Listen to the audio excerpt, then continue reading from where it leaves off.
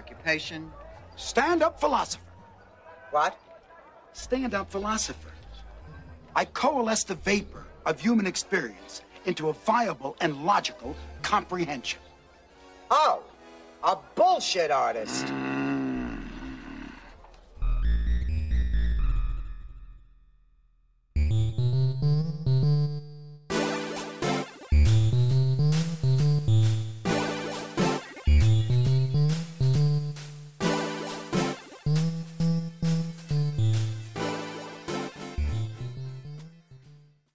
Welcome to the 10th encounter of the Bullshit Artists.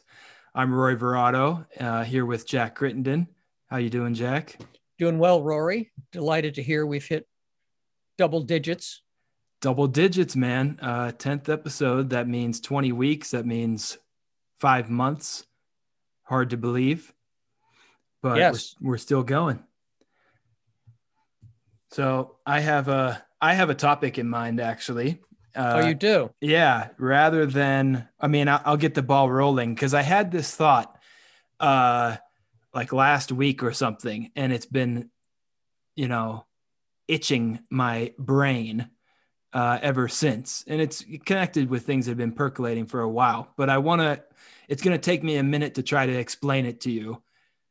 So let me start by sort of building on what might be the only significant criticism, or at least critical question, that I've had about some of your work. And this point has always bothered me a little bit. It's nothing major, but you may recall in Democracy's Midwife, your book, when was that published? 95 or something? 91, I think. Oh, no, that's not right. So Beyond Individualism was 91. So that must have been 2000, something like that. Oh, okay. 2001, maybe. I freaking have it right in front of me. I should just look at the copyright instead of. Oh, there's an idea. Yeah. 2002, it says here. Okay. 2002. Okay. So, I'm not going to explain the whole book to everyone, Thank God. But the gist of it. Although it would be helpful if you explained it to me. Yeah. Well, I'm going to give my sort of whatever presentation here and then invite you to respond and correct me and clarify and all that kind of stuff. But the gist for listeners is that Jack wrote this book titled Democracy's Midwife: An Education in Deliberation. And he argues in there that we should restructure and orient our public education system to facilitate the development of autonomy in students, serving the political purpose, especially, of having autonomous citizens. And autonomy here is a very robust developmental psychological term that Jack builds out, and we could talk about. But the idea here is that we want these very robustly autonomous, capable citizens who can scrutinize and analyze and especially deliberate together for the purpose of making decisions, serving the common good. Now, if you have issues with that explanation, Jack, you can explain in a minute, but we'll just roll with that for now. My point of contention that sort of underlies some of this wild thought I was having last week is that you make a claim, and I'll read a little bit of what you write. You make the claim basically that you can't force autonomy on people. So if you give the example of the Amish. These are people who their entire way of life is predicated upon the absence of the kind of critical self-reflective scrutiny that we associate with autonomy. So we can't force people like the Amish to critically reflect on their sort of fundamentalist and exclusivist beliefs, because to do so is maybe some form of intellectual or moral violence or, harm.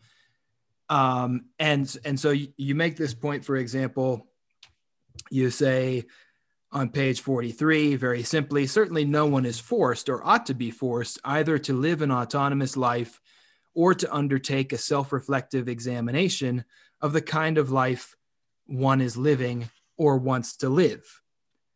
But you resolve this conundrum, in a sense, by going on to say, okay, maybe we can't force adults, or we can't force communities in a sort of blunt policy way to abandon their beliefs and change. But we can say, look, the requirements for citizenship in a liberal democracy entail the ability to scrutinize and reflect on claims and beliefs. And for that reason, we can and should and perhaps must educate even Amish children for these capacities. Okay, I'll pause there. Are you with me thus far? You have any response you want to say? Am I mischaracterizing you?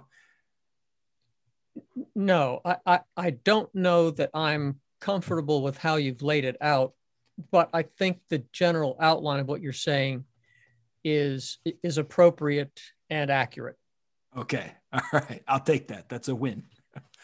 Good. Okay. So, let me read a little bit more here. So here's sort of a passage that drives this home for me. So regarding what I just said, you write, to the Amish deny their children the opportunity to participate in American life. If their form of organized education fails to prepare those children to carry out their obligations as citizens, then the state may have to intrude. The state would do so because it also has an interest in the development of those children, for they will be future citizens. Dropping down a bit, you summarize by saying, in short, as I shall argue in later chapters, the state has an obligation to see that all of its future citizens have met the democratic educational standards, whether those are met in public, private, or homeschools. One more short passage, because I think this ties things up. You write, speaking of the Amish still, you ask, but is theirs an autonomous life? That is, a way of life self-reflectively investigated and thereby committed to a way of life open to other possibilities or to the differences of others. If it is not, then forcing the Amish to look reflectively at their way of life might get some of them to change their minds. Yet the coercion itself is a violation of their rights and of autonomy, and thus it contradicts the very basis upon which that action was taken. So that seems to be the rub for you. And wait, why is it the rub for me? Like that's sort of I guess what I mean by that is like that's a bit of a paradox, or like something that we have to acknowledge and try to resolve or work around, that we can't coerce people to become autonomy because that coercion is itself a violation of autonomy. So like Rousseau says, you know, you have to force people to be free or whatever. It seems like you're saying, at least from a modern liberal perspective, that no, we can't really do that, at least not so bluntly. Do you have something you wanted to say to that? Am I getting something wrong, or do you want to clarify that? I want to think about it. So, which apparently I can't do since we're on a podcast. Well, unless you want to keep talking, and I'll pretend to be listening to you when I'm actually thinking about what I need to think about. Well, we can do two things. One, I can keep talking a little bit, and two, we can pause and you can think, and I'll cut that from the podcast. No. If we go back to what we talked about last encounter, the whole point for us of education is to demonstrate the ability to think about something for the first time, or how we reflect on it. That's okay, true. So extemporaneously. So I'm thinking now that what I wrote may very well not be true. Okay. Is it a violation of your autonomy to require someone else to act autonomously? Well, no, it's not a violation of your autonomy, but it would be a violation of theirs. right? And maybe that's what I wrote. I don't remember. I'd have to go actually get my own book. I think you did. It's a violation of, I mean, you speak a little more generally. You say the coercion itself is a violation of their rights and of autonomy. That I think I still would hold to that. I would still hold to that. That's fair. And I think the way that you then later in the book continue to elaborate. So we already had the sort of educational maneuver that you make to say, no, we can't impose this upon communities wholesale, but we can say to them that in order to have, membership as citizens, you must be able to behave in these ways and to use the skills of autonomy, and therefore you need to be educated in autonomy. No, okay. So I have to stop you there because that's not what I'm saying. Okay. Clarify. So if you look at the subtitle of the book, it's Education in Deliberation. Right. There isn't any mention of autonomy there. And that's fully intentional. Because what I'm arguing in the book is that the conditions for deliberation are the same as the conditions for autonomy, but it is the focus or the target that makes, for me, the entire difference. So my argument is that I want schools to establish the conditions of deliberation and require students to deliberate, but not to exercise autonomy. The target isn't to make them autonomous or to demand that they be autonomous. That's not the goal. The goal is deliberation. It just so happens that is one of the central conditions for being autonomous. And the reason I pull back is for the very reason you cited at the outset, which is that it goes too far to require students to be autonomous. It is a violation of what I think is their sense of identity. And that's not the purpose of schools for me. I was muted. Can you hear me now? I can. Okay. Yes. I think you muted when you coughed. Oh, yeah. I try to do that. Thank you. Because you pulled away and I said, my God, I can't hear a thing. How can he hear the refrigerator? I can't even hear him coughing. I'm always flicking this little red mute button on the mic. It's like an instrument. But okay, thank you for that clarification. And that's exactly where I was going. So I was speaking too strongly a moment ago because in my mind, I knew I was building towards actually making the exact clarification that you just made. So I'm going to support your comment with some textual evidence. Good. I'm glad I had some. Yeah. You did make this, you made that exact point. And you spend a significant amount of time making that point in a way that I find both convincing and that I want to challenge. This is getting closer to my thought that launched this conversation, which I haven't explained yet. But you write, for example, later in the book, you say public schools and the state have no right to force students to examine their own ways of life.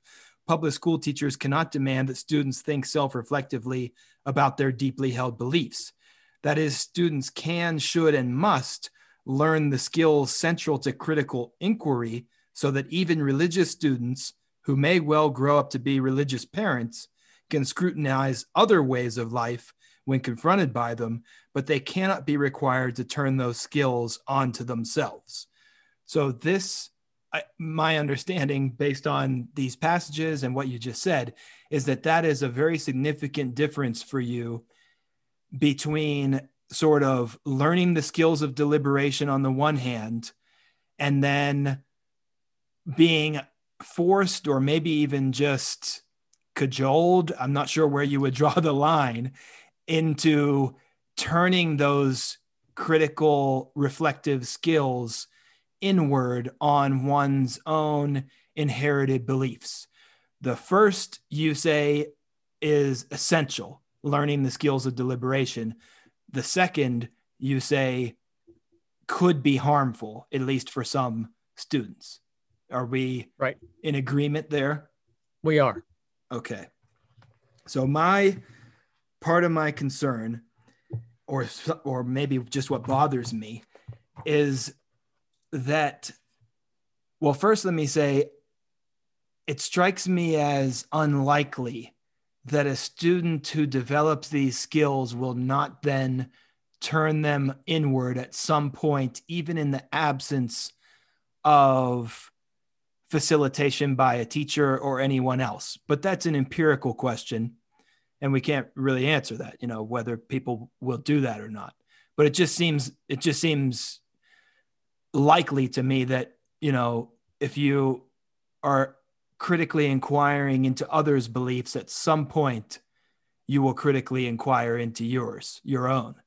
So, but I guess where I'm headed with this is, can we conceptualize a way, either an alternative way or a justifiable and legitimate way, to either coerce or at least strongly motivate students to do that inward turn? We can even think of it metaphorically, like that's the dragging up the rough, steep path, perhaps, out of Plato's cave. Right.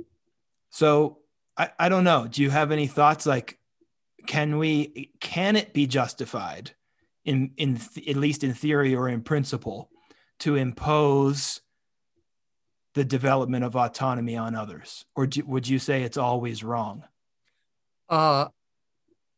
Well, first, let me say that your rendition of what I said, rephrase, your rendition of where you went with what I said, I think is accurate, because in the book, I say something very similar to that. And it was something like it, very much in the vein of what you said. It's unlikely that students who are smart enough to be able to develop their critical thinking skills will not use those in their own personal environments. Now, it's possible they might not. They might themselves draw the line, just the way I'm suggesting that teachers will draw the line. But the likelihood is that they are going to be examining their family values, their community values. Yes, I think that's completely reasonable. And as I say that in the book at some point, maybe more than once. You probably do. I'm just wondering if it's like, is that just a formality for you? Like, are you trying to create a justification for yourself within liberal terms to say, look, we're not coercing, we're not forcing, but nevertheless, secretly, they're probably going to follow through, with where we want them to go? Well, I think one is, as you said, it's an empirical question. And I think I'm simply recognizing what you and I both think is the likelihood of what young people will do with the skills they're developing. Mm-hmm. But I don't think I'm finessing this point to make it fit in with some notion of liberalism. I actually think that it's not appropriate for public school teachers, K through 12, to demand that their students reflect on their own identities and personal values.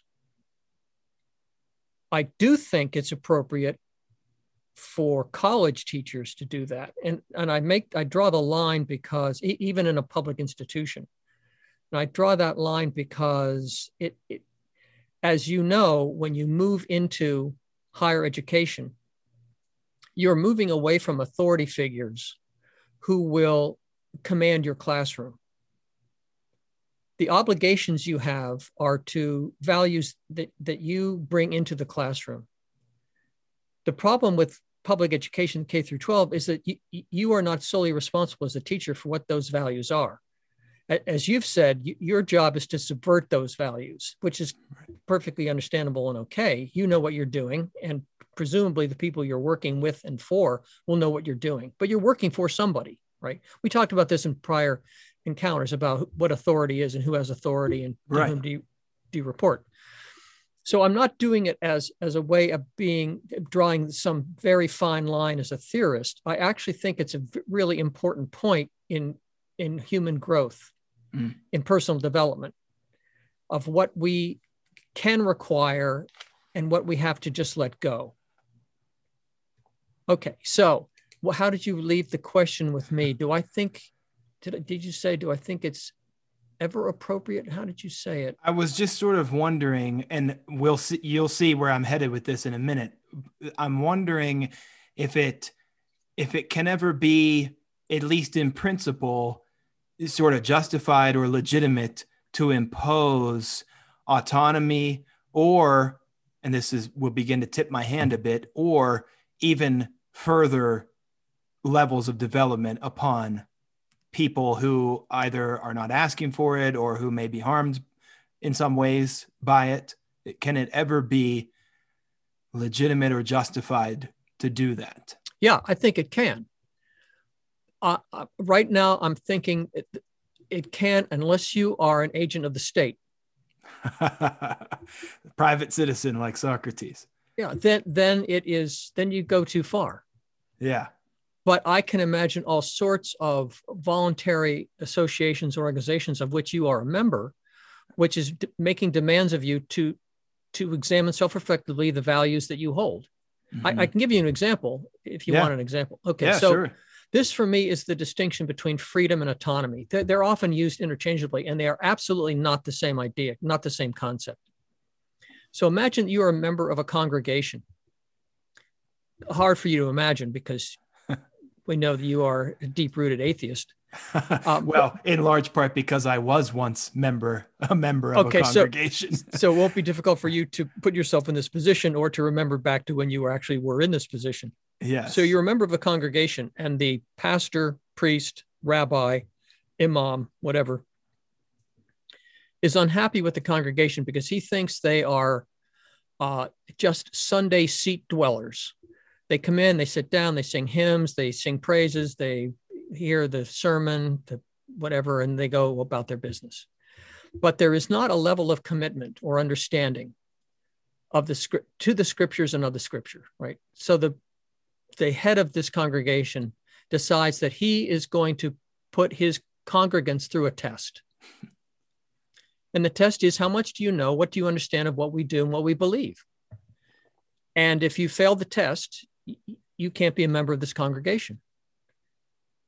Now, I think what he is doing there in many ways is saying, I'm calling into question some of the central values around which you may have built your identity.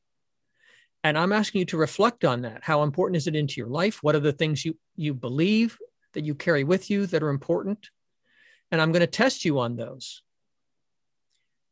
That to me seems completely legitimate. You have the right not to participate. You are free to leave. But if you're going to remain, he's demanding that you act autonomously in this condition, in this circumstance. So the freedom is you can leave. You don't have to stay there. No one's making you do this. But because your identity is so perhaps wrapped up in the congregation and the beliefs that hold the congregation together, you're not free in the sense that your identity is tied to this.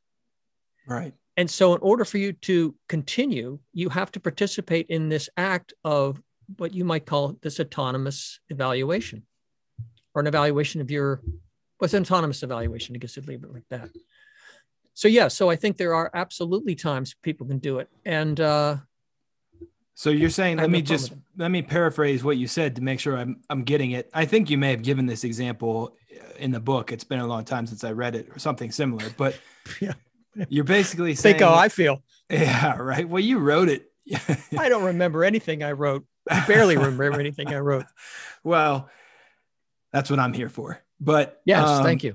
Yeah, you're welcome. So you're basically saying, like, if you're part of a community that at least that it like is supposed to engage, have certain beliefs and or engage in certain practices, and a leader, or perhaps even just another member of that community, sort of calls people to account and says, hey, motherfuckers, like, you know, you haven't read scripture in 10 years or whatever. You don't even know the names of the gospels or whatever. You know, he's sort of calling people out and saying that they're not what they say they are, or maybe more accurately, who they say they are, as you were pointing out, like how this connects with identity. Then that is sort of like a prompt.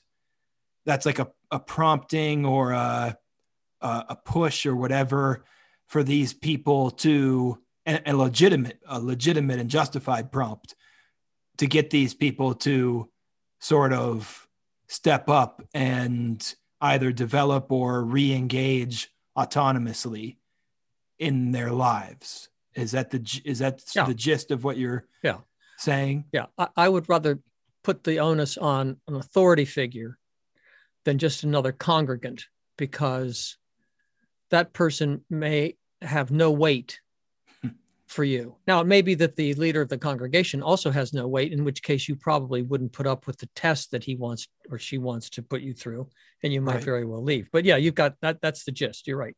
Okay. Yeah, good. So then if that's an example of a case where the imposition of autonomy or even coercion of autonomy, or at least autonomous behavior, is legitimate or justified, then at least in some cases, it can be legitimate and justified. So but you made an important, what I agree, I think, is an important distinction, or you pointed out a potential problem, which is that if you have an agent of the state coercing in this fashion, where, you know, you don't have that freedom to leave, you don't have that freedom to opt out as a member of religious community might, for example, then that starts to become, and I think almost certainly is, you know, an abuse of power and an unjustified sort of form of psychological violence or something like that to do that. So that was part of the problem for me as I was thinking about these thoughts that I've been having. Is, let me connect to some of what I was thinking that prompted all of this, because I was thinking about part of my concern, as you and probably listeners at this point know, is the survival of the species in the face of not just impending climate breakdown and all the other problems that we have, but actually happening right now, climate breakdown and other problems, and that we know is going to worsen perhaps exponentially in the near future, and almost certainly during my lifetime and the lifetimes of people a generation or two younger than me. As Jack, as you always point out, you're going to sail away to Valhalla before all this shit goes down. So lucky you. But, you know, so theoretically, like, you know, from a theory perspective, my concern is, and the question is like, okay, if we posit that a solution, and perhaps the only solution for humans to survive, or at least to significantly mitigate their imminent losses, is to undergo a rapid and perhaps unprecedented mass transformation of consciousness. If we posit that that is the case, then can we in some way justify imposing that transformation collectively? And I started thinking about psychedelics. I've often joked, I don't know if I made this joke to you, but the idea that we should aerosolize LSD, you know, or whatever, psilocybin, and blast it at the earth from outer space, you know, from a satellite, just blast the planet, dose it and douse it with psychedelics so that the whole planet undergoes a simultaneous psychedelic experience. Okay, now that's a joke, but it's a question that raises some of these concerns. Can we be justified in imposing even the the possibility of this type of mass transformation. So we know that not everybody who takes psychedelics is going to magically transform into the Buddha or whatever, but some significant portion, on the order of like millions, tens of millions of people, perhaps even hundreds of millions, would, I would argue, undergo some significant transformation that would bring them closer to being the type of persons that we need them to be in order to reorganize society abruptly along the lines that we need to, so that we can achieve what Robert J. Lifton calls the climate swerve, which is this last minute fucking maneuver away from the cliff's edge that we have to make as a species if we're going to survive the near future. Okay. So I was thinking there's an example of this madman in Los Angeles or somewhere a couple of years ago who had a similar thought to the one I was just explaining. His idea was to dump a bunch of LSD into the Los Angeles, I think it's a county, Los Angeles County water supply through the processing plant there. And his express purpose was to promulgate some kind of, transformation or some kind of transformative experience. And that raises concerns for me along the lines of what I was just talking about, which is that it's indiscriminate. You got babies and children, drinking acid and tripping, and people who have pre-existing conditions or are predisposed to schizophrenia or something. So you can't do that. That's fucked up. Now you could maybe make a utilitarian argument and say, well, if 10% of the people are irreparably harmed or killed, it's worth it if 50% of them have a transformative experience. And as a result, 3 billion people fewer die during this century. Okay. That's a utilitarian argument. You'd have to build it out. I'm not sure if I buy it just in any form off the top of my head.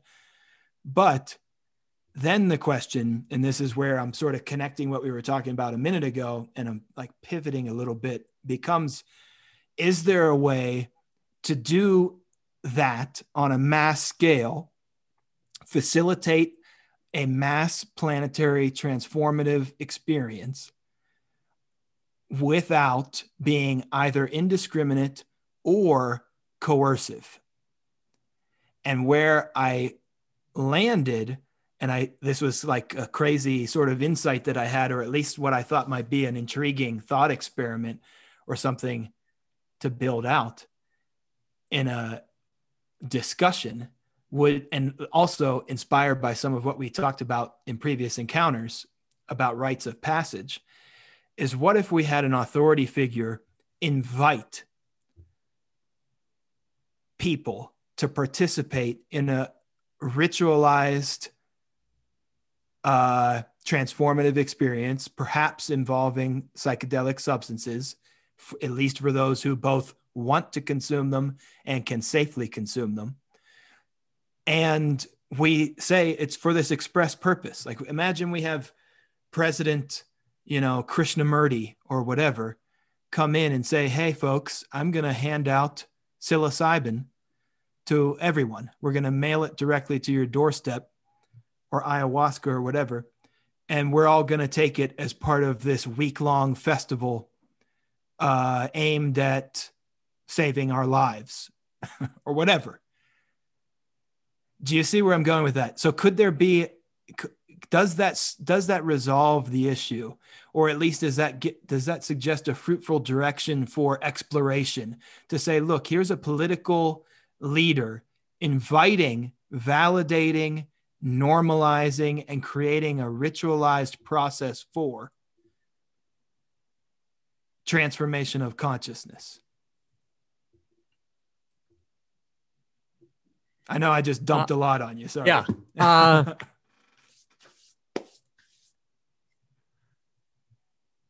The phrase transformation of consciousness throws me off a little bit, because I'm not sure that you can presuppose. I'm not sure you can suppose that will happen.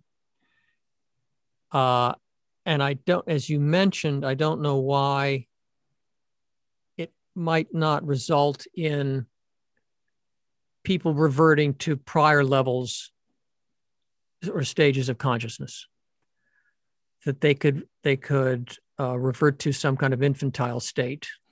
In other words, there's no guarantee it's going to be a positive transformation. Sure. But let me think out loud for a minute about what you said. And it's interesting that you said, okay, we have a President Krishnamurti, doesn't matter. But it comes back to one of our early encounters. We talked about the philosopher king. Right. Right, where the philosopher king has said, I have insight into what the good is, and this is good for you. So there you get into this paternalism business. But let's say we could get out of that mindset for a minute. You probably know, because it appeared in New York, and it might be gone now, but it's now in Los Angeles and it's coming to Phoenix. This is the immersive Van Gogh experience. Oh, you know? I haven't heard of it, actually. So this is an experience where you enter into a museum, or maybe it's even in galleries. And it's an immersive experience where you are inside the paintings of Van Gogh. So I guess one room is Starry, Starry Night, and another room is something else. And you go through these rooms, and it's, I don't want to say it's totally immersive, but it's sights, sounds, I don't know about smells. I don't know how many of the senses are involved in this. Okay, so imagine you had something like that to offer, in which you said to people, we can show you what life beyond the climate crisis will look like. If we can get out of this climate crisis, we can show you what life will look like. And it's going to require you to have an immersive experience, which will be to take some safe level of a psychedelic and be in a safe environment where there will be guides to explain to you what's happening. And this will allow you to experience what it would be like to live in a world where you don't have to worry about global warming. Something like that, I think you could do. Now, your concern, I think, immediately would be, well, you're not going to get enough people, but I think you might. I don't know. I don't know whether you would or you wouldn't. The question is whether you force people to have the experience. Right. You require them. Now we're deep into paternalism. We're deep into this fear that elites know better than we do what life should be like. And your position is, I know better than you what is going to happen to the planet. And I'm suggesting a way different from yours, meaning people, on how you can overcome these problems. So you have to trust me, or I'm going to have the authority to force you to do it. Well, now, okay, those are the questions, right? So you're putting words in my mouth a little bit there, because. Well, I didn't mean you personally. Oh, you're just abstractly. Yes. Yeah. I'm not saying Rory the elitist. I'm saying you get into this problem where President Krishnamurti or World Lord Krishnamurti is saying everyone will do this. Maitreya, right? Because I know the good. I've seen the good. I know the good. And therefore you must do these things. Right. And so, yes, so this is like this is what's been gnawing at me. And that's why I started with that, interrogating the process of cultivating autonomy in the classroom. And I'm thinking, because there is a certain isomorphism here that is loosely defined for me, but that I'm working on developing. And I think it would be important for the leader, the president or whomever, for it to be voluntary. That's what I was saying about the invitation, right? But the power comes just in the same way that the teacher doesn't need to, abuse or even use really his or her authority, formal authority in the classroom, so too does the president or whomever not really, he or she doesn't need to issue an executive order saying, okay, you're taking a heroic dose of psilocybin at 3 p.m. on Tuesday at gunpoint. Rather, make it an event, make it totally voluntary. The president is going to do it live on national, global TV. It's going to be part of this very deliberate sort of ceremony and even festival or ritual, et cetera, and anyone who wants to participate, supplies will be provided to you. Guides will be provided to you. It will be a massive public works project almost to say, like, we're all going to celebrate as a society, and ideally, still thinking here totally theoretically, as a species. If we did have that benevolent despot that we talked about before, or if we did have world leader Krishnamurti or whatever, and we could unite and say, look, we're going to do this voluntarily. Some percentage of the population, perhaps significant percentage, will say, sweet, let's do it. Now, how many of them are going to come from a self-conscious perspective of doing it for the purpose that I'm suggesting, that because I know the good or whatever, that this is the end game? Few, perhaps none, are going to come to it self-consciously that way, right? But many of them will come to it with, I think, good intentions in general, whatever those good intentions may be. And participating in that sense of community and that ritual and all of those things we talked about before, I think could be transformative. If we get 20% of the population, now, many of them, as you pointed out, will not, just because you take psychedelics does not necessarily entail that you're going to have a transformation of consciousness. And probably really it's a minority of psychedelic users who have a transformation of consciousness, at least on any given trip. But let's just pull numbers out of our ass and say, okay, it's going to be 30%, 20%, 2%, whatever. That's still, in my view, like a resounding success. So basically here, let me put it this way. I'm wondering how, if at all, can we legitimately and justifiably use the apparatus of the state, including its personal leadership, to not impose, but facilitate transformation of consciousness in this fashion? Well, there's a lot there. I sent you something which I'm going to refer to as the dialogue. Yes.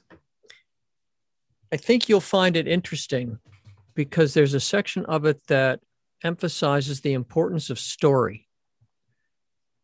And later on in the dialogue, there's an element where I talk about some studies that have been done showing that if you get 10% of a population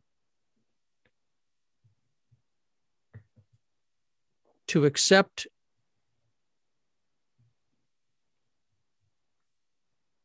an unpopular viewpoint, that 10% quickly snowballs into some pretty impressive number. That's the threshold where things begin to turn. Like a tipping point, basically. Like a tipping point. Yeah. So I think you're operating along that line. What is the percentage you need to really turn a community's perspective, worldview in a new direction? Right. Ken Wilber has been talking about this. I'm realizing I'm subtly influenced. Like, he talks about the leading edge, right, of consciousness. Right. He's always talking about that. And he's got some percentages in there about what percentage of the population is where on the developmental scale. And I still, to this day, have no idea where he gets those numbers. I have wondered that too.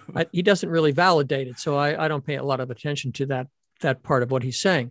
Yeah. But let me ask you, how many people do you think in this country and possibly worldwide watched Game of Thrones?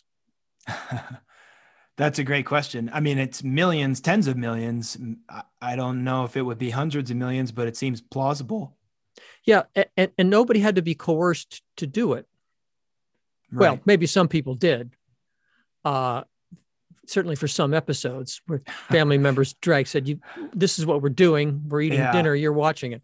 All of season 8. I don't know if did you watch Game of Thrones? Yeah. I did. Oh my fucking God, dude. Season 8. I mean, it's been bad since season 6, but season 8 was just insulting. Okay. So I didn't say how many thought it was good. I just said how many people watched it. But so I'm headed in the opposite direction.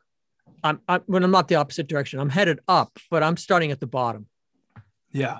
People don't have to be convinced to go to raves or coerced to go to raves or to watch Game of Thrones.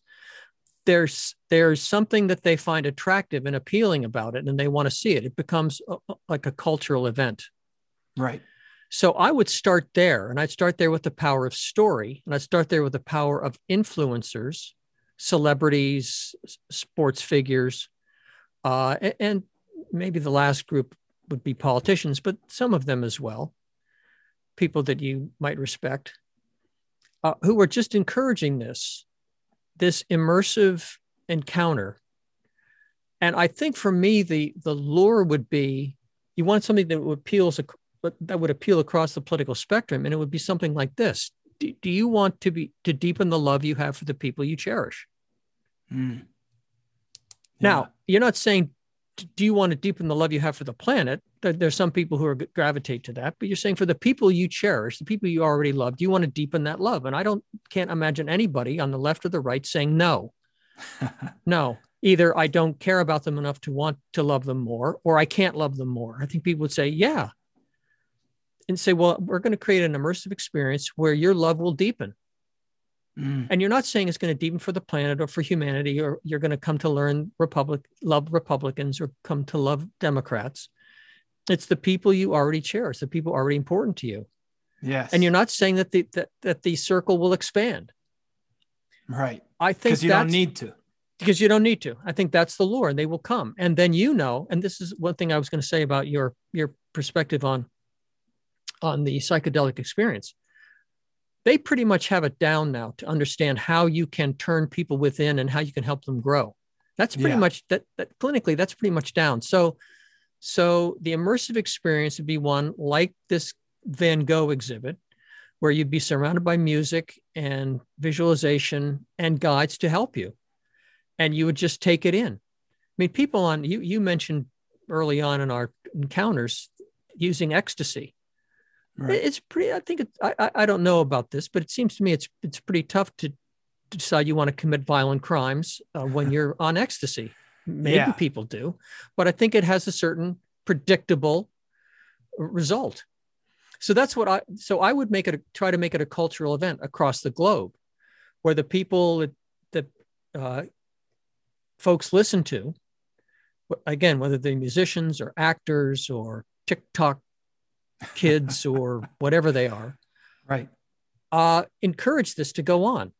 So it becomes a regional, national, global event across time, and keep going and going and going. But I think, as I said, I'm just going to repeat, the lure for me is this deepening of love, which, again, the Proud Boys are going to be interested in that, right? And so are the members of Black Lives Matter. I mean, nobody's going to say no.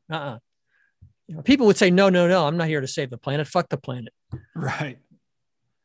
No, I agree. I really like that lore, as you put it, because I think it does the most important work that it needs to do, which is exactly what you just pointed out, which is it cuts across all audiences. Right. As you say, everyone will want that. Now, of course, there will be some who don't, for even if they're just like contrarians or anti-drug fundamentalists or whatever, and it's okay. So those people won't be included. But it's tough for them to say, because when you have friends, neighbors, loved ones having had the experience, and they say, "Oh, you got to do this. Oh, right. You have to do it." No, it's not for me. Oh, it's for everybody. It's fabulous. It's the best thing you'll ever experience. Right. Then you have that sort of soft power from the community and from. But you've raised the two I think the two ends of the spectrum that are absolutely vital to consider. And that is the top-down, the top-down power that isn't coercing, but it's pushing toward it. Right. And the bottom-up influence of just multiple people. Yes. Oh, you know, the populist version versus the what's the other one? The I don't want to call it authoritarian, but we're authoritative, perhaps. Authoritative, maybe. Yeah. We can think of a better word, but that captures the spirit. But yeah, and the reason that's good is that in the middle, it's the authorities in quotation marks in the middle. That's the middle of the spectrum, because those are people that you admire. They're not people whose authority is foisted on them. It's people that they come to admire. Again, whether it's sports figures, musicians, leaders of your community, your group, right, whoever it's going to be, that you look to them because you recognize and accept their authority. Yes. And it would be nice, I think, so I completely agree with you about like recruiting artists and people from all avenues of cultural activity, and to make this a cultural event. But the reason I started with politics and politicians, well, there's a few reasons. One of which is that certainly in the United States, psychedelics have long been outlawed and stigmatized and all these kinds of things. And so there's some necessary work that needs to be done, political work, in turning that around. And I think at the same time, you can have, it's not going to be Joe Biden doing this. It's going to be someone like me or somebody who believes in this, right? Is my point. So it's not, so somebody comes along and deconstructs the authority of the position or the role of president or whatever. And by the act of participating in this festival and this ritual, and also helping the community at large to participate, sort of organizing this whole affair, saying not only is this legal, but we're going to, stop blowing up Black and brown people in the Middle East and Africa. And we're going to use that money to fund the distribution of the materials needed to conduct this national ritual. So we're going to use the state to serve our interests, our real interests, is my point. Do you see where I'm going with this? Yeah. Go ahead.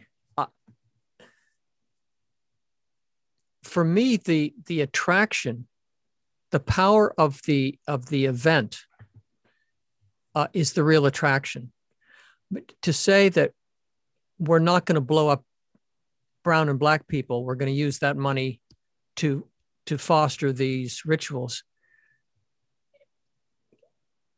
just on the face of it, sounds like the wrong message for me. I'm saying that. I'm not saying that's going to be on like the flyer for the festival. Okay. I'm saying that. Okay. Yes. So just funds might be diverted, but even that, because you're going to be sensitive to this. Once you get the state involved, things can very quickly get out of hand. You can lose control of the event. It loses its spontaneity. If you actually believe in the power of the ritual, if it's constructed in the right way, as we've been talking about the elements that would be in it, let the power of the ritual lead the way. Yes. And so you won't have to do these other things. People won't be able to stay away from it. Now, the questions are, if the fear is you'll run out of funds, this is in our cultures, in the developed world, that's what philanthropy is about. Right. Or just printing money, because we have fiat currency. So okay. So maybe we make our own rules. Well, certainly in the cyber world, you could maybe do that. But my point is that I think the philanthropists like Gates and Thiel and Musk like to think of themselves as cultural influencers. And they might very well want to get in on this. So I don't know that the lack of funds would be an issue. I actually think for me, just listening to you talk, it is the power of the experience that will bring people. Yes. And the publicity is about, again, the deepening of love. I mean, as we've both been saying, who's going to oppose it? Right. Well, wait a minute. You don't mean I'm going to have to love this guy down the block? You can say, no, it's the deepening the love you already hold for the people you cherish. Right. Because and they can't, but then, if you've read Wide as the World, right. I think that your identity will begin to expand. Your sense of who's in the circle of love will expand. There's nothing you can do about it. No, you're fucked. You're on the ride. Yeah, that's right. It's too late. Once you're in there. Yes, because it's sort of, I'm going to say that it's parasitic upon, even though it has a negative connotation, but I can't think of a better word. It's like in focusing on, let's say there's a white supremacist who doesn't want to do this because he doesn't want to end up loving black people or whatever afterwards. And so we say to him exactly what you just said. Don't worry about that. Focus on the fact that this is going to deepen the love for the people that you already love. Well, as he or she goes through that actual experience, it's through his or her pre-existing feelings of love for that narrow group of people, his white family or whatever, that, sort of like a rushing river, it's just going to push him. It's just going to push outward anyway. The dam's going to break. You know what I mean? Yeah. Like the current's going to be pushing against them, but not for long because it's going to burst. So I'm with you there. Like I do think that that's a great sort of hook to get to meet everyone where they are, which I Right. always think is a crucial sort of educational concern. Yeah. For this stuff. So what did I want to say? Oh, okay. So yeah, the things you were pointing out about, like, it sounds like you're basically saying, don't muddy the waters. Don't just keep it simple, focus on the festival, focus on the fun, that kind of thing. And that will make it as maximally attractive to people and sort of entice them to voluntarily participate as possible. And I agree. So I guess let me just sort of caveat that, like, I'm thinking through this from multiple angles. And we can even say that there are inward and outward perspectives to consider. So outward facing, yeah, it's going to be that way. Inward facing, for my own, like, political, theoretical thinking through all of this stuff and what I'm interested in, intellectually, is like untangling the sort of political economy that we have through the metaphor of this transformative experience. That's where I'm talking about some of this other stuff. So, like, I want to argue that this could be like a revolution, a nonviolent revolution. So let's say that the president does the types of things I was describing. He uses the formal authority that he has to deschedule psychedelics, makes a big show of it, recruits cultural influencers, and again, as I said earlier, like, organizes a national or even global celebration. This is a celebration, however we want to construe that. But we have to get from point A to point Z. So we'll say, okay, the solstice, June 22nd, summer solstice, or what, June 2022, 2022. We're going to have this festival.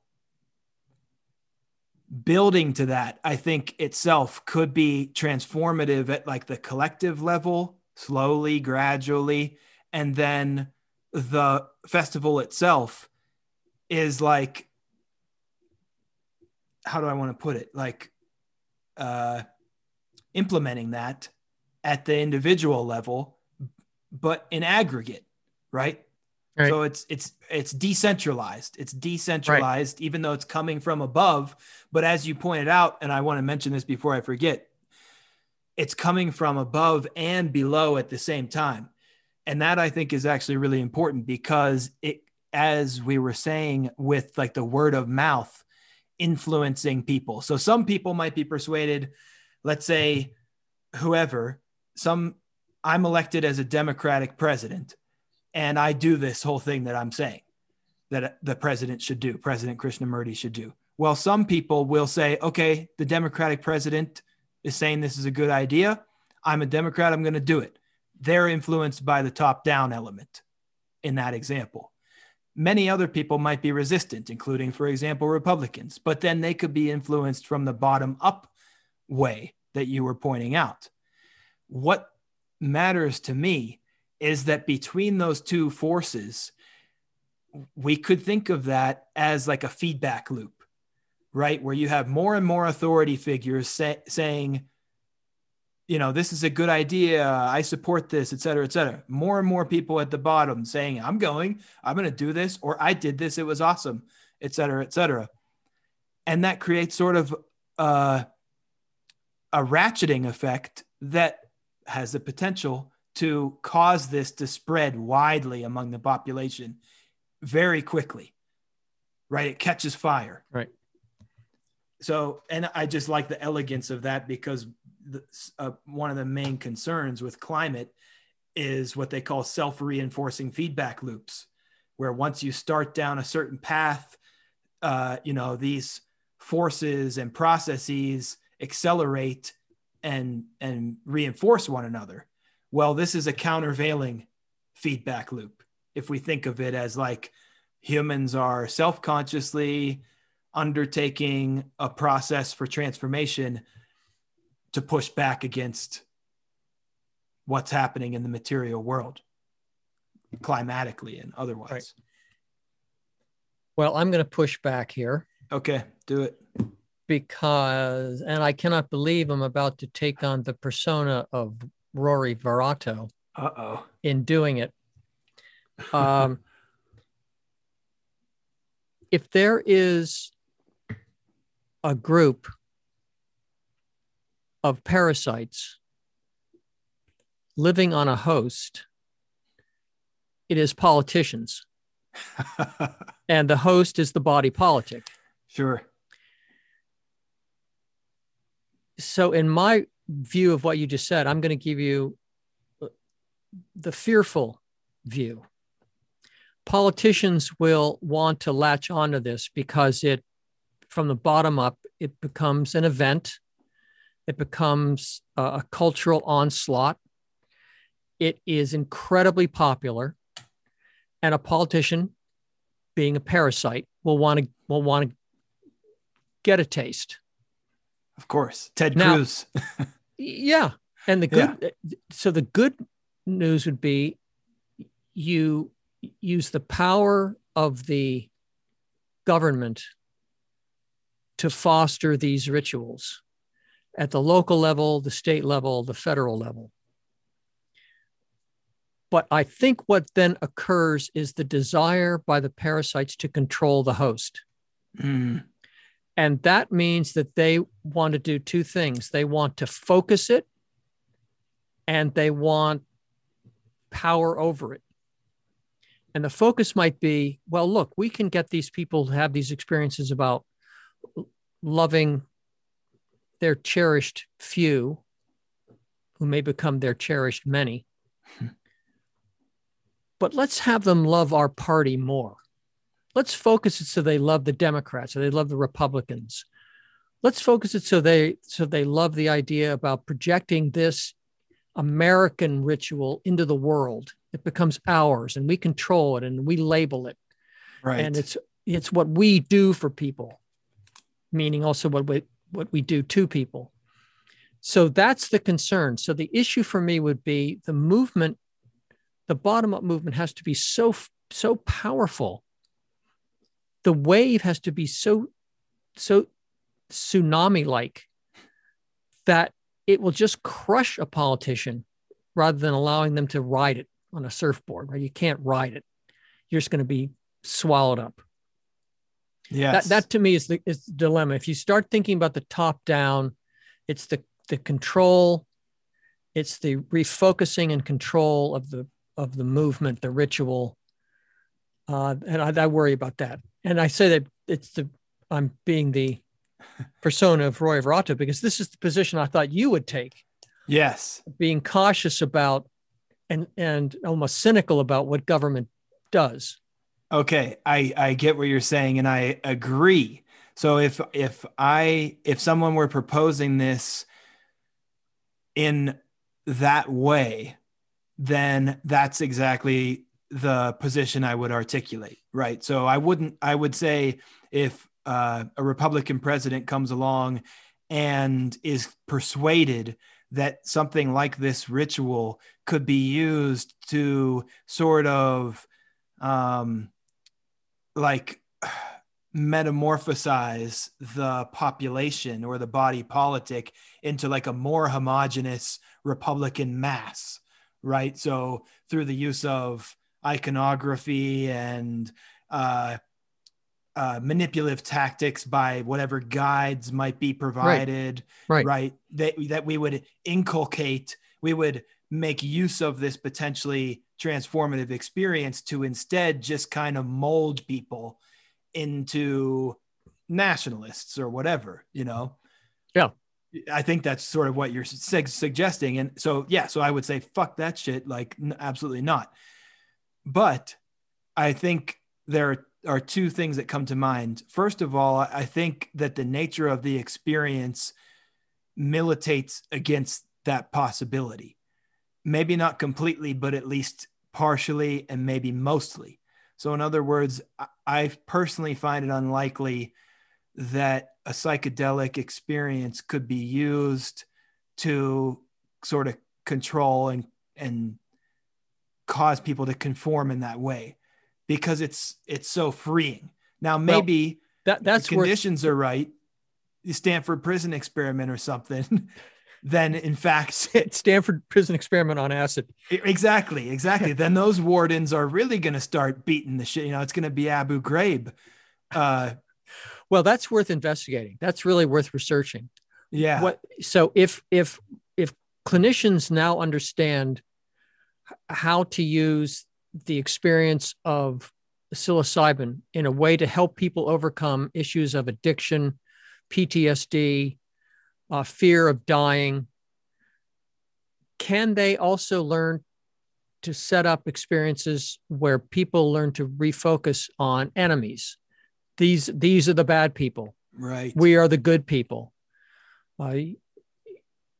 Because if that's the case, if you can use psychedelics in that way, and I'm thinking about now the government experiments, MK Ultra, and these other programs that they use where they were giving people LSD unbeknownst to them, and they were trying to get them to, in some cases, prostitutes were giving them LSD to try to get these people to reveal secrets, or the people more likely to talk under LSD, that sort of thing. You know, they filled entire subway cars in the 50s, I think, in New York City with LSD, unbeknownst to the passengers. Yeah, I'm not surprised. But you should just look to see what would happen. This program called MK Ultra, run by the CIA. But yeah, so it's worth researching whether you can use these experiences for good or ill. And my concern is, and maybe that's too stark. Maybe it's just that you can learn, as you were suggesting, to manipulate people into certain directions, into certain experiences. So it's not a freeing, right? It's really a redirecting, a channeling into certain mind views, mindsets, worldviews. I'm just skeptical. I'm trying to think of any cultural phenomenon that has occurred that was too big for government to fuck up or take over. Yeah. And I don't know. I have to think about that one. Well, I guess I would just say, for me at least, that's where I have the luxury of just sort of jumping tracks, right? So on the one hand, we're speaking about this in a very sort of realistic, empirical, historical fashion in the United States government and all that it brings with it. And at the same time, we are being completely imaginative theoretically. This is the Callipolis at the same time, right? At least that's what I'm doing with it. I want to say I'm imagining a sort of almost magical transformation of the United States government. So I'm going to pick and choose. I'm going to, float around and all those kinds of things. So I don't have, I guess, in other words, where it suits me and where I think, insight can be gleaned, I'm willing to make certain leaps of faith or suspend disbelief, et cetera, for the purpose of making the larger point that I want to make, which is to say that something like what I'm suggesting could at least be possible. Because ultimately for me, this comes down to I'm solving a problem. I'm attempting to solve a problem. The problem is our species is careening towards self-annihilation. And the only avenue that I see for survival is for us to deliberately and immediately undertake collective transformation of consciousness. So that's the goal or the solution. And I'm working backwards. How would this ever be possible? Of course, it's not possible. And that's where the fun comes for me, is imagining, well, what if it was? And what did I want to say? Oh, okay. Let me address your fearful view a little bit more, because you were saying, so I was suggesting that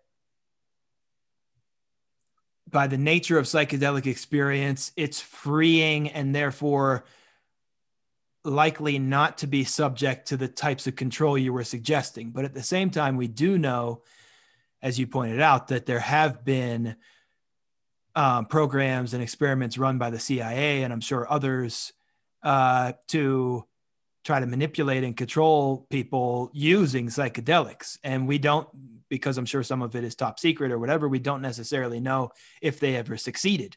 We do know some examples where they probably didn't succeed, like Theodore Kaczynski. And, interestingly, he then goes on to become the so-called Unabomber. And unfortunately, his sort of philosophical message, the Industrial Revolution and its consequences, becomes lost as a result of his maniacal tactics. But, he was talking about, a sort of ecological disaster decades ago. Was that the result of the experimentation upon him or other things? We know he was a brilliant guy, was at Harvard and whatever. I don't know. Point being that we know that at least attempts have been made to use psychedelics to control people in this fashion. But then that, for me, is where we remember the difference here. The CIA is like the most authoritarian, most secretive, arguably the most evil human organization on the planet. So if they're doing it, of course it's going to be, cruel and for bad purposes. Whereas I'm suggesting someone, a sort of moral or spiritual leader, Marianne Williamson, for example. I love Marianne Williamson.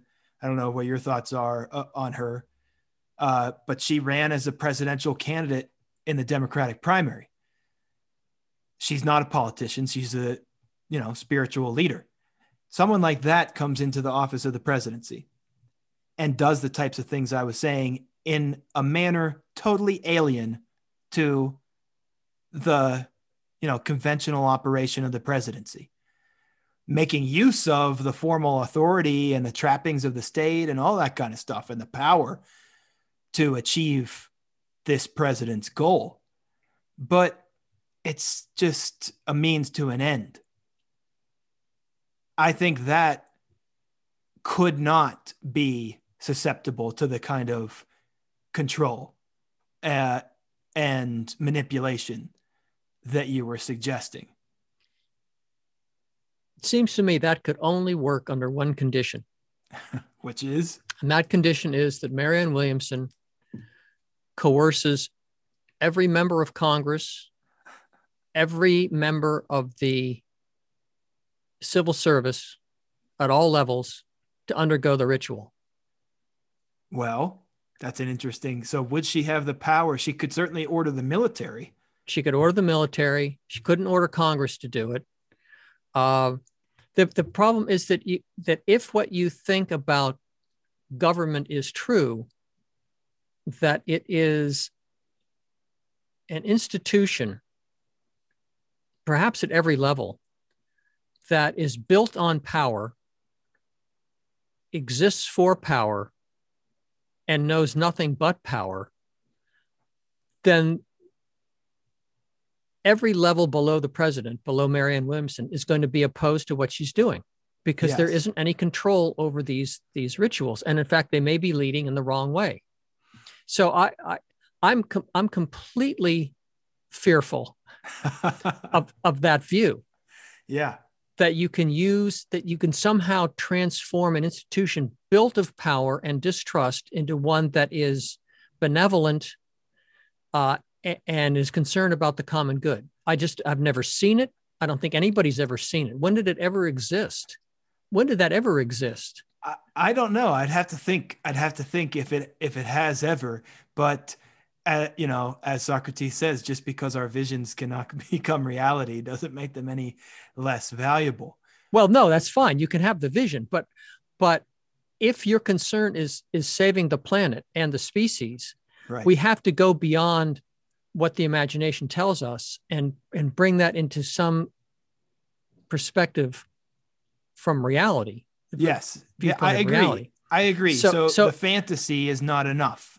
No, but I think the tactic of the groundswell, the grassroots, is actually an effective tactic. Let me ask you about the Occupy Wall Street movement. Yeah. That was across Europe and the United States. I don't know if it wasn't worldwide, right? It did become worldwide. It became national for sure. National for sure. I don't know if it caught on worldwide before it ended in New York, but there were definitely Occupy movements globally later. I just don't know if it was fast enough, because Occupy Wall Street didn't really last that long before they got shut down, infiltrated and shut down by Barack Obama. We talked about it a little bit, that for me, they lacked organization. They definitely did. And the second thing, I think they lacked focus. I think they lacked vision. Yes. And what they did were things that allowed the state to shut them down. They occupied buildings, they occupied parks, they were driven out of those things. Okay, but my point about that is that there was a movement there that could be highly decentralized, that people didn't care what the government, in fact, they were opposed to a lot of what the government was doing, though it was an anti-corporation movement, right? Yeah, which really. Is, come on, the same thing as government, pretty much. Yeah, it's a corporatocracy. It's a unified corporate government establishment. Yeah. So I'm going with the grassroots movement, that the power of the ritual is so large and so effective that people are going to clamor for it, irrespective of what the government wants. The government, I mean, if we were in the era of Nixon, maybe he'd want the FBI and the CIA to try to shut it down. But, that's like trying to shut down the anti-war movement and the anti-women's movement or the civil rights movement. You couldn't do it. Right. Yeah, well, you can kill the Black Panthers. Yep. But that didn't stop the movement. And you can try the Chicago 7, but that didn't stop the movement. Right. So that's what I'm talking about. Something that the groundswell would just be incredible. Yes. And it could be decentralized, as you suggested, where there would be people who know what's going on, but you would train the cadre of clinicians and guides to go off and run their own. Here's what we do. Here are the tools. Use it where you think it needs to be used. Bill it the way you think it needs to be billed. Build it up. I think it's the way to go. And I think you can actually create a movement of this. I mean, in other words, I think it's fanciful, but I think it's also pragmatic. So I agree with everything you're saying about the grassroots. I think it's as important as the movement from above, but I'm not ready or willing to abandon or even really curtail what I'm saying about the importance of that element from above. I actually think it's essential. And I think, so I hear, if you could guarantee me, yes, that I don't know what we call these people, the ritualists, the trip guides, if you could guarantee me that the trip artists would become as effective politically as the Tea Party and take over institutions of government the way the Tea Party took over the Republican agenda and the Congress, Republican Congress, right? Party. Then I might be with you. But I need, I'd like to see that. I'd like to see the blueprint for it, because the concern is that they would become, just as you were talking about the Justice Democrats, they become co-opted, yes, by the system, because the system is almost designed to do exactly that. Again, I come back to this point that institutions are built of and on power. Yes. So if they could infiltrate, like the Fabians, who failed, trying to infiltrate the Liberal Party in Great Britain, if they could be like the Tea Party and get in there and wreak havoc and take things over, then I'm okay with that. I just worry about the power structures. I worry about the institutions and how they're designed. Yes.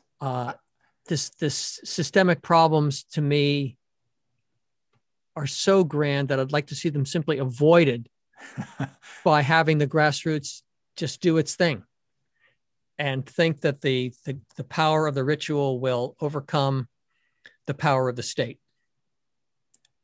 That's fair. I think like it's a crucial concern to address. It's not something that can be sidestepped, which is to say, what I'm hearing and what you're saying is like, look, the entire apparatus of the state, both in its structure and in the personalities of the individuals who occupy roles within it, all of it is fundamentally opposed to this type of revolutionary transformation. And it will fight tooth and nail, and many of the people will fight tooth and nail to either resist or co-opt it. That's the basic thrust of what you're saying, right? Right. Like the state is our enemy here. Yes. And I agree. They're an obstacle. Yeah. Yes. Okay. I don't want the CIA to turn us off again like they did last time. You're right. They're an obstacle, not an enemy.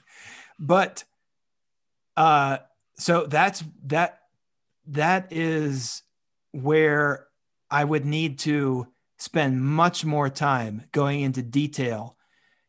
And I haven't thought this through yet, but my hunch and my sort of intuition and where I want to go with it, at least to think it through, is that that's the significance of this sort of transcendent figure coming at the head of the body politic, and catalyzing transformation within. And it would be, it's like, it could be an antiodromic transformation. And I think it must be, because to me, I know you want to resist. Let me finish. I do. I want to say that I think that I have to believe this, because if I believe that an individual who is a regressive, conservative, authoritarian, if I believe that that individual can undergo a therapeutic, perhaps psychedelically therapeutic, transformative experience and become completely different, the opposite of what he or she has been all or most of his or her life, then so too can the structure of government transform in that fashion, even if it just means that it falls away as a result of this. So what I mean, final point before you tell me why I'm wrong, is that yes, many people, I think, in Congress, for example, will resist because of their incentives, both as politicians and because of the sort of constraints or the expectations of the role that they occupy. But that's only one face or aspect of who they are or their identity. They are, at least in other ways, and we might be able to argue in more important or more basic ways, people who are susceptible to growth. And, you know, if we really believe in like an idealistic vision of human development, they are seeking their, you know, spirit is seeking expansion, or however you want to put it. So some of them are going to take the mushrooms with Marianne. I think they will.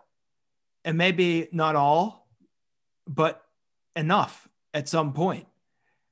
Like I believe that.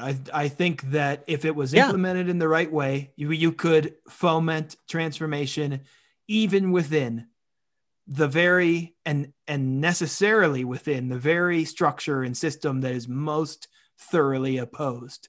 That's the exact transformation that has to occur. Okay. You and I agree. We convene on this point. Okay. All human beings are capable of transformation. And I think in many ways, all human beings yearn for transformation. Right. They don't want change because change is scary, but they want, if they can transform to be more loving, that's not scary because they're not asked to be something different. They're just asked to be something more. Right. More loving. Okay. Let me ask you a question. Who is more likely to convince somebody to get the vaccine? Joe Biden saying, come on, folks, let's get the vaccine for the sake of the community, or your cousin or your sister or your brother or your father or your daughter saying, come on, the vaccine is safe. I've got it. Take this thing. I think it's the family member. I agree. Okay. Similarly, Liz Cheney, who appears to have come to her senses on one and only one issue, which was that the January 6th attack of the Capitol was an insurrection, and it was fomented by the president of the United States, the ex-president of the United States, and that Joe Biden is the current president. Well, he's going to be president again in like a month, as we know. Yeah, that's why we got to hurry. Yeah. Liz Cheney, I think, is probably supportive of the LGBTQ community because her sister is gay. Yes. Well, we know that Dick Cheney has explicitly said that, right? That he was against it. And then his daughter came out and he totally changed. And this is my point. Let the movement change people's hearts and challenge their minds. Let the movement do it. Yes. Yes, there are going to be members of Congress when these rituals are going on who are going to participate, want to participate and will participate, and there will be a change. And that's not unlike they're having family members who are gay. And suddenly the gay movement can't be stopped. No. Right? The movement to legalize marijuana can't be stopped. The government wasn't doing anything but opposing these things until suddenly it became overwhelming and they had to accept it. And that's what I'm saying. That's where I think you and I converge. Yes. Where the movement would be so strong at that point that people would be engaging in the rituals, having the experience, and coming along, so that there's nothing they can do to shut it down. But what didn't occur was that LGBTQ people became president, right? Right. But okay. Or that people who wanted marijuana legalized became president. That they just come along with it because the cultural tide has shifted. Yes. So that's where I am. So that's why I'm saying it isn't that it's impossible, but it's extra institutional.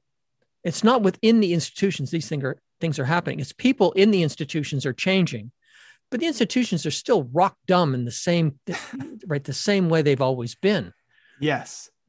I agree. Like, and I'm glad that you're sort of, pushing this component because you're articulating it very well. And I think that it is this, by the way, is your dissertation.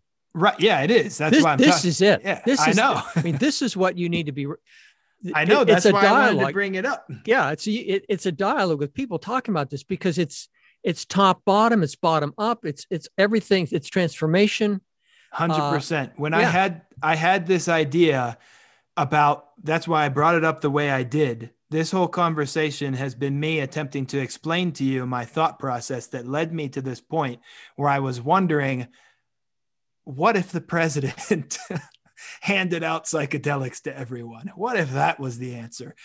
And all this stuff building backwards from that and all the questions that it raises, political, cultural, psychological, educational, all this stuff, well, existential. Let me say immediately what you need to do. Yeah. You need to contact Marianne Williamson. I should. No. I didn't say you should do it. I need to. Okay. Yes, because you could ask her this question. Say, imagine that you were in the Oval Office and you were convinced of the power of these psychedelic experiences in a clinical setting. Would you have pushed for something like that as a national program?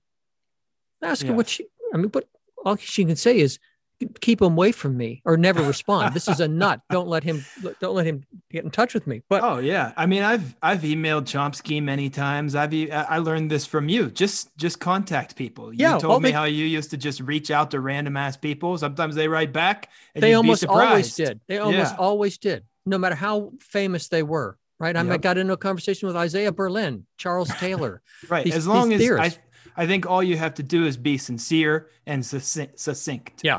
Exactly. When you reach out to these people and they will respond most of the time. Yeah. And also go to your go-to people, go to Chomsky, go to Chris Hedges and say, what do you think about this idea? Yes. I mean, because the top down, bottom up, I mean, this is it. This is the pie. I agree, man. I'm very glad to hear you say that because this was like a crystallization of many, many things for me coming together. And it's a framework, right? Is what it is. Ultimately, it's a framework for the dialogue. So thank you for saying that. But I want to continue a little bit on the train of thought because I didn't mean to derail. Yeah, no, you're not. I'm just circling back in my mind to what we were talking about, which is, okay, you were emphasizing the cultural elements and the bottom up stuff. And I agree there. But I think the examples you gave to support your point also support my point, because I think actually the bottom up and the top down interact sort of dialectically to produce that what appears to be very sudden and drastic change. So we think about gay marriage, right? It sort of started small. It was like, I think, a court case in Massachusetts, right? That was the first opening step.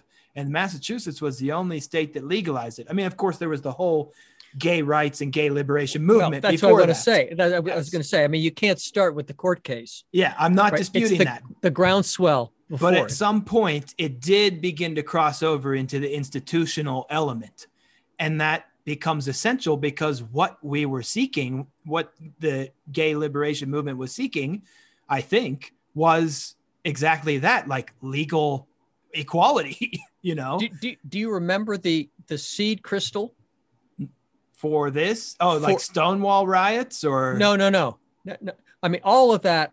I mean, even the AIDS epidemic, right, was a way of of garnering sympathy for what the hell was going on. I mean, one of the great proponents of helping the gay community was Nancy Reagan and Ronald Reagan, because they had been involved in the Hollywood community. I don't know if Ronald Reagan ever could say to himself, admit to himself that Rock Hudson was gay. But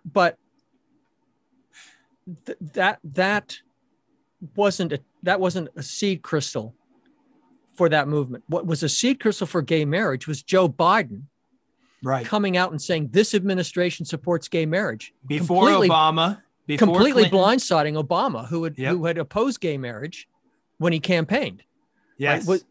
So that was a moment where suddenly they said, we support gay marriage. But look at that. Like, that also is sort of an example. It's like, here you have this authority figure validating. Yeah. Now, it's not in a vacuum, right? No, there's the whole movement prior to that. Exactly. But at some point, the movement does necessarily need to interact with the institutions and the establishment. Good point. Because they're seeking that goal of recognition from the establishment. No, that's a good point. But again, it dovetails with what I've been saying, which is that the movement at that point was too powerful for the government to co-opt it. You couldn't stop it. Biden couldn't come out and say, Obama couldn't come out and say, nope, we're opposing it. No, it was too late. It was done then. Yes. The movement was too strong. That's what I'm saying. As long as the movement is strong enough to prevent the government from co-opting it or redirecting it or using it for nefarious purposes, I'm completely with you. Once you've got that power, then it can thwart the power at the top and then use that power in conjunction with its own movement to create something even greater. I got you. So then we really completely agree. We just we needed to articulate it a little more. Yeah, you had to get it. Yeah, it's the two ends of the spectrum. And how do we get to a middle? And that's what I think was happening. But that's why I said, the issue you're wrestling with, the top down and the bottom up, is, that's it. I agree. Yeah, I agree. And I do actually think that. So then one question becomes, it's sort of an empirical question. Is there a movement, or if not explicit, at least implicit or latent movement in support of psychedelics?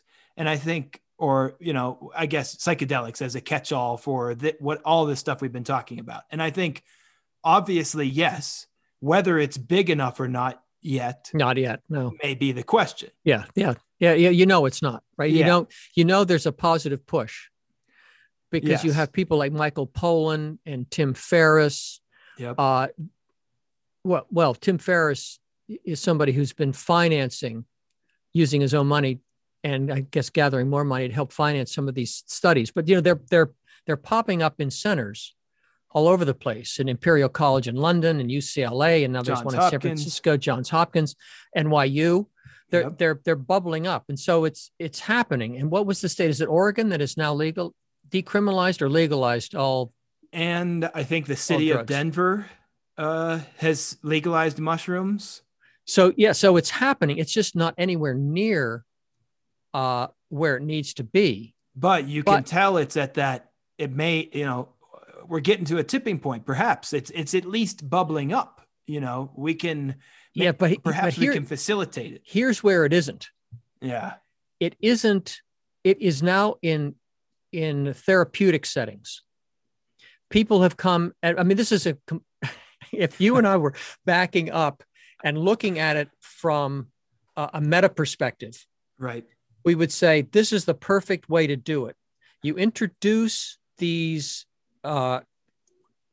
clinical trials to help people deal with debilitating ailments, PTSD, drug addiction, depression, fear of death.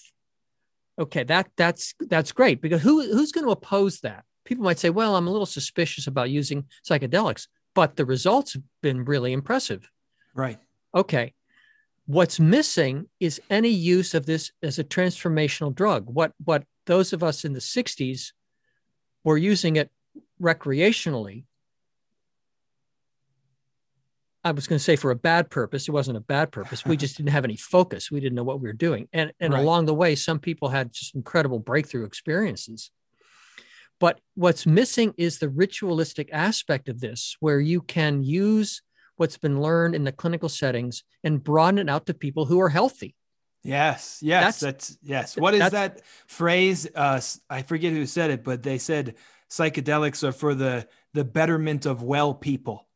Yeah, there you go. That's perfect. Yeah. Psychedelics are for the betterment of well people. So I wrote in Stalking White Crows, I have a chapter on what I think was called Death Trip.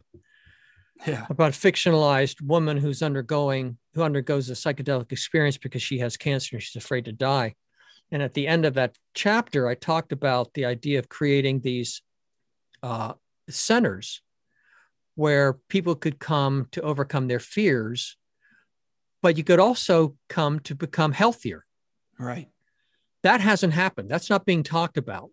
So the movement is not arrested. That's not fair. But it's at this point, it's just immature. It's nascent.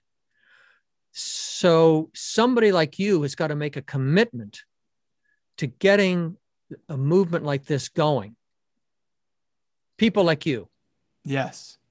But it can be done. But you got some groundwork to do. That's you have a dissertation to write. But what I'm saying is, it's not ready yet. I mean, it's just appearing, right? It's just on the cracking the surface. Right. And part of, I think, my contribution is, at least in one way, will be to think through these questions from the perspective that I have raised here. If only for myself, but I think, because this isn't just, it's not just academic, right? So this is what I've always liked about your work, and what I like about what I would say is like a real political theorist, is it's actually aimed at changing the world, solving a problem. Yeah. Like that famous line from Marx, I use it all the time. The philosophers have only interpreted the world. The point is to change it. So approaching it from this angle of saying, this is a path. This is a path, or a vision, as you've mentioned many times, a vision for a possible future.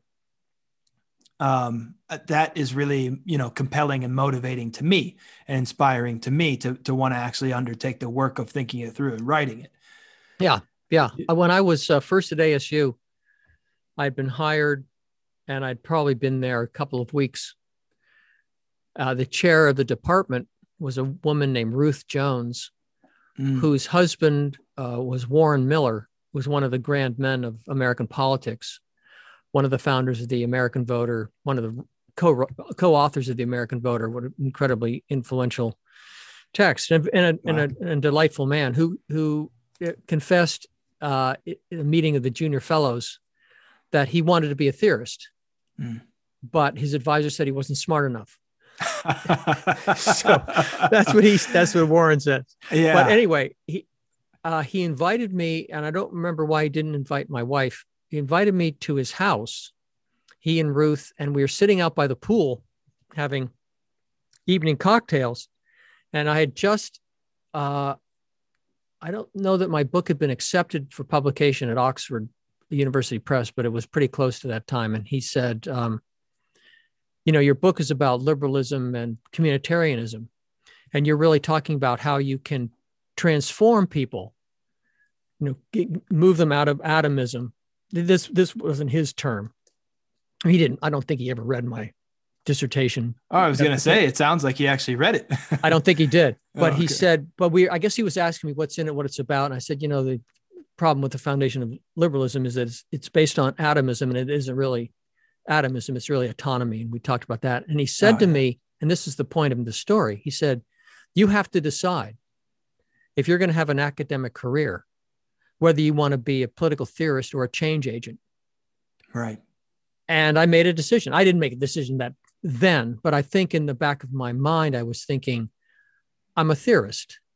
This is what I do. I play with ideas. You have an idea as a political theorist that you can use to become a change agent. But you're going to have to do this, because at this point, this is your idea. There's nobody else out there talking about this. Who else is talking about this? Have you heard anybody talking about using psychedelics in a ritualized setting to make people healthier with the expectation of having them grow their love to save the species and the planet? No. But you think about how that could be done. Right? What's the alternative? The alternative is that the Pacific Northwest completely bursts into flames. The whole fucking place. Yes. But the whole place just burns to the ground. Right. And people go, oh my God, it's hot. Yeah, we got to do something. I mean, you have to have a real catastrophe. And what you're trying to avoid is the depth of a catastrophe that is so awful that people cannot look away. Right. Okay. Well, what would get us to a mind change would be something like this, like the ritual use of psilocybin to affect transformation. It's great. Thank you. But until I'm dead, I'm not going to let you not be a change agent. You're going to have to wear both hats. I appreciate that. I mean, that I think, and even when I'm dead, by the way, you'll be haunting my ass. I'll be haunting you. Yeah, no doubt. Well, okay. I would say a couple of things. First, I appreciate the kind words, and it's very inspiring also to hear that you like the idea, because I feel good about it. But also, I think the change maker and theorist distinction is important, but also phony. And I think you're underselling yourself by thinking, if you do think, and I don't think you do think, that you're not a change agent, because I think you are. You're just thinking about it in a different way. I think you have been a change agent as a teacher, for sure, for many people, including myself. And that is also how I think of myself thus far, really. I mean, my work with Extinction Rebellion, that was great. And that was, that movement did have a real impact on the world, and I was a small part of it. And that, but also the influence on students is how I think of my change, the effect of my change in the world. And yeah, that's going to be a part of it. Yeah, that's an ineluctable part of what you're going to do. But your vision requires you to take greater action than that. In other words, it's not an either or. It's not one or the other. Right. And that's where I was going with it. So it's there's this quote from Sheldon Wallen that I like very much. I think it's from at the beginning of his book on Tocqueville, Presence of the Past, where he says, it's like the very first fucking paragraph. And he says, that political theory is primarily a civic and secondarily an academic activity. And it's beautiful. And that has just always stuck with me. Like that's it. Yeah. My favorite quote from Sheldon Wallen, I'm roughly paraphrasing, but it's pretty accurate. Something like this: "You're a fucking idiot. Get out of my class." Were you in his class? No, okay. No, but I had a colleague, a friend, a short-term colleague, long-term friend who was a student of his, who claims that at the end of a graduate seminar, he went around and talked to every person about their weaknesses, strengths and weaknesses. And then when he finished, he'd say, "Okay, now you can leave." And then he would just talk to the next one. So my shorthand for that is, "You're a fucking idiot. Get out of class." Yeah, I can see. I mean, he must have been, quite a presence in the classroom. I can only imagine what it would have been like to have a seminar with him. I know Ball studied under him. Yeah. Yeah. Ball was at the golden age of Berkeley when Jack Shar was there, and Wolin. Pitkin, right? Hannah she was Pitkin. A student, maybe. She may have crossed over at that point. I don't remember. I don't know what the crossover was. And there was one other person who's an incredible theorist who was there, whose name escapes me. But yeah, so that was quite subfield of Yeah. theorists. I mean, Anyway, back to you. Yes. So, do you have something you wanted to add? No, I was just going to say, I just want to reinforce this idea that you're going to be the John Dewey of the transformation to save the planet. That'd be nice. I mean, I'm going to do my best to say what I need to say. If anybody listens, that'd be lovely. Yeah, there's a story about Dewey. I don't know if you know the story that Dewey, I think he was just pretty much, I don't know if he was going to study philosophy. He was at the University of Chicago as a student, and he got involved in the Pullman strike. Do you know this story? I knew he got involved in the Pullman strike. I'm not sure like what impact that might have had on his life trajectory. Complete impact. Okay. That philosophy, political philosophy, couldn't just be a classroom endeavor. Oh, and I don't remember if it was the Pullman strikers or if it was Eugene V. Debs who actually kind of pulled him into activism. That's incredible. Yeah, I knew that he had participated in those and that they did impact him. But I didn't know that they that was the inspiration for that insight that philosophy and the world need to interact with each other. Yeah, and it was good that he took the side of activism, because he, from all accounts, was just an absolutely dreadful teacher. Yeah, I've kind of heard that. Like he was, boring and just the epitome of that so-called sage on the stage. Yeah, he would just read papers. He'd read his papers. Yeah, it's just baffling to me that somebody who wrote, so well about the practice of teaching would then be fucking horrible at implementing it. Be terrible. Or not even try, apparently. Well, I guess maybe he knew his strengths and weaknesses, but yeah, I mean, the guy who wrote so well about transforming education. Yes. But yeah, it's just remarkable. Well, you can tell by looking at pictures of him, he seemed like he was a very sort of severe personality. He's just like, does not seem welcoming really. Like I see pictures of him in this black cloak. Yeah. He was a son of a Vermont farmer, wasn't he? I mean, he was a guy from rural Vermont. Yeah. I don't know. What are they like?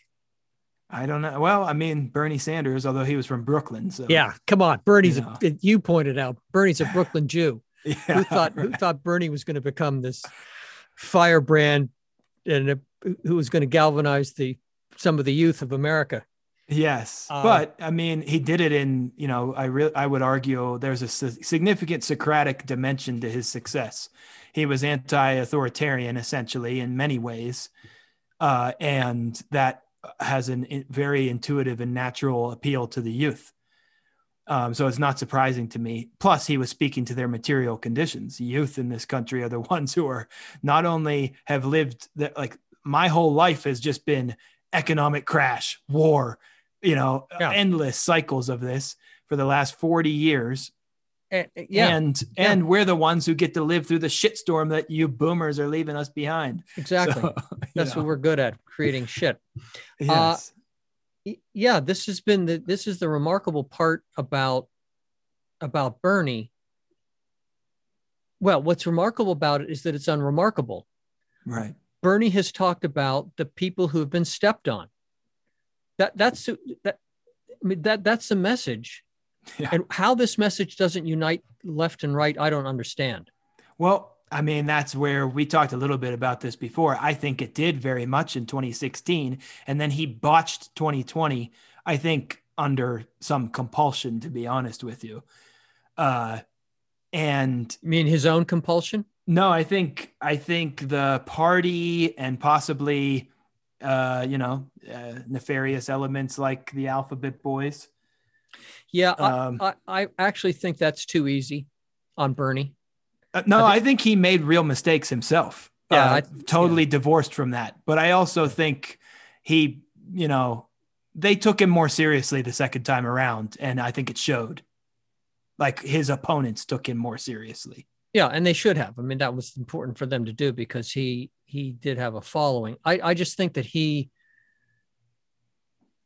I think he miscalculated. I thought the whole from the beginning of his campaign to the end, he miscalculated in there. Thought that if he got a third of the primary voters, he was going to win. That was a mistake. Yep. A bad calculation. He never reached out to the Latino community. I mean, never reached out to the Black community. No, he did a great job with Latinos. Yeah, his outreach there was tremendous. And why he couldn't then do the same thing? Maybe he was just too fucking old. I think that was part of it too. I can't do both. It's either gonna be the Blacks, Latinos. I can't. You guys have to choose. I'm too old and tired. I think that was definitely part of it. And he has a right, he's 80 now or whatever. Like he's been fighting since the freaking 50s or 60s for this stuff. So, well, but let this be a lesson to you on how you fight. Yes. Right. This, it's the groundswell. Bernie was carried along by a groundswell. Absolutely. What we need is a younger Bernie. That's really what we need is a younger Bernie. I'm pointing to Rory. Well, thank you. I'm trying to break in. I'm not opposed to getting my hands, dirty in the system, I guess. Somebody's got to do it, This system will chew you up at this point because that's what it's designed to do. It's designed to shut down people like you. Sure. So the activism has got to start grassroots. Not that I oppose the People's Party nomination, which should you win it, you should pursue it. Yeah, something like that. If it's not, at the very least, it would be good training for you to get out there and get smacked around by a campaign. Yeah, right. People running against you. Okay. Yeah. All right. Well, listen, we're done. Yeah, I feel like Bernie. All right, I'm done. I know I'm running out of steam. I wanted to make some more points, but we made enough points. So, well, keep the points in mind because I can't imagine that this isn't the conversation we need to be having at least at the beginning of the next encounter. Yeah, I agree. I'm sure between now and next time, we'll both have some thoughts to bring to the table. Yeah, and for those of you out there listening who have somehow drifted off, fuck you, people. Rory's trying to save the damn planet and the species. So it's not as if this is a light topic that you can ignore. Exactly. Get with the program. Yeah.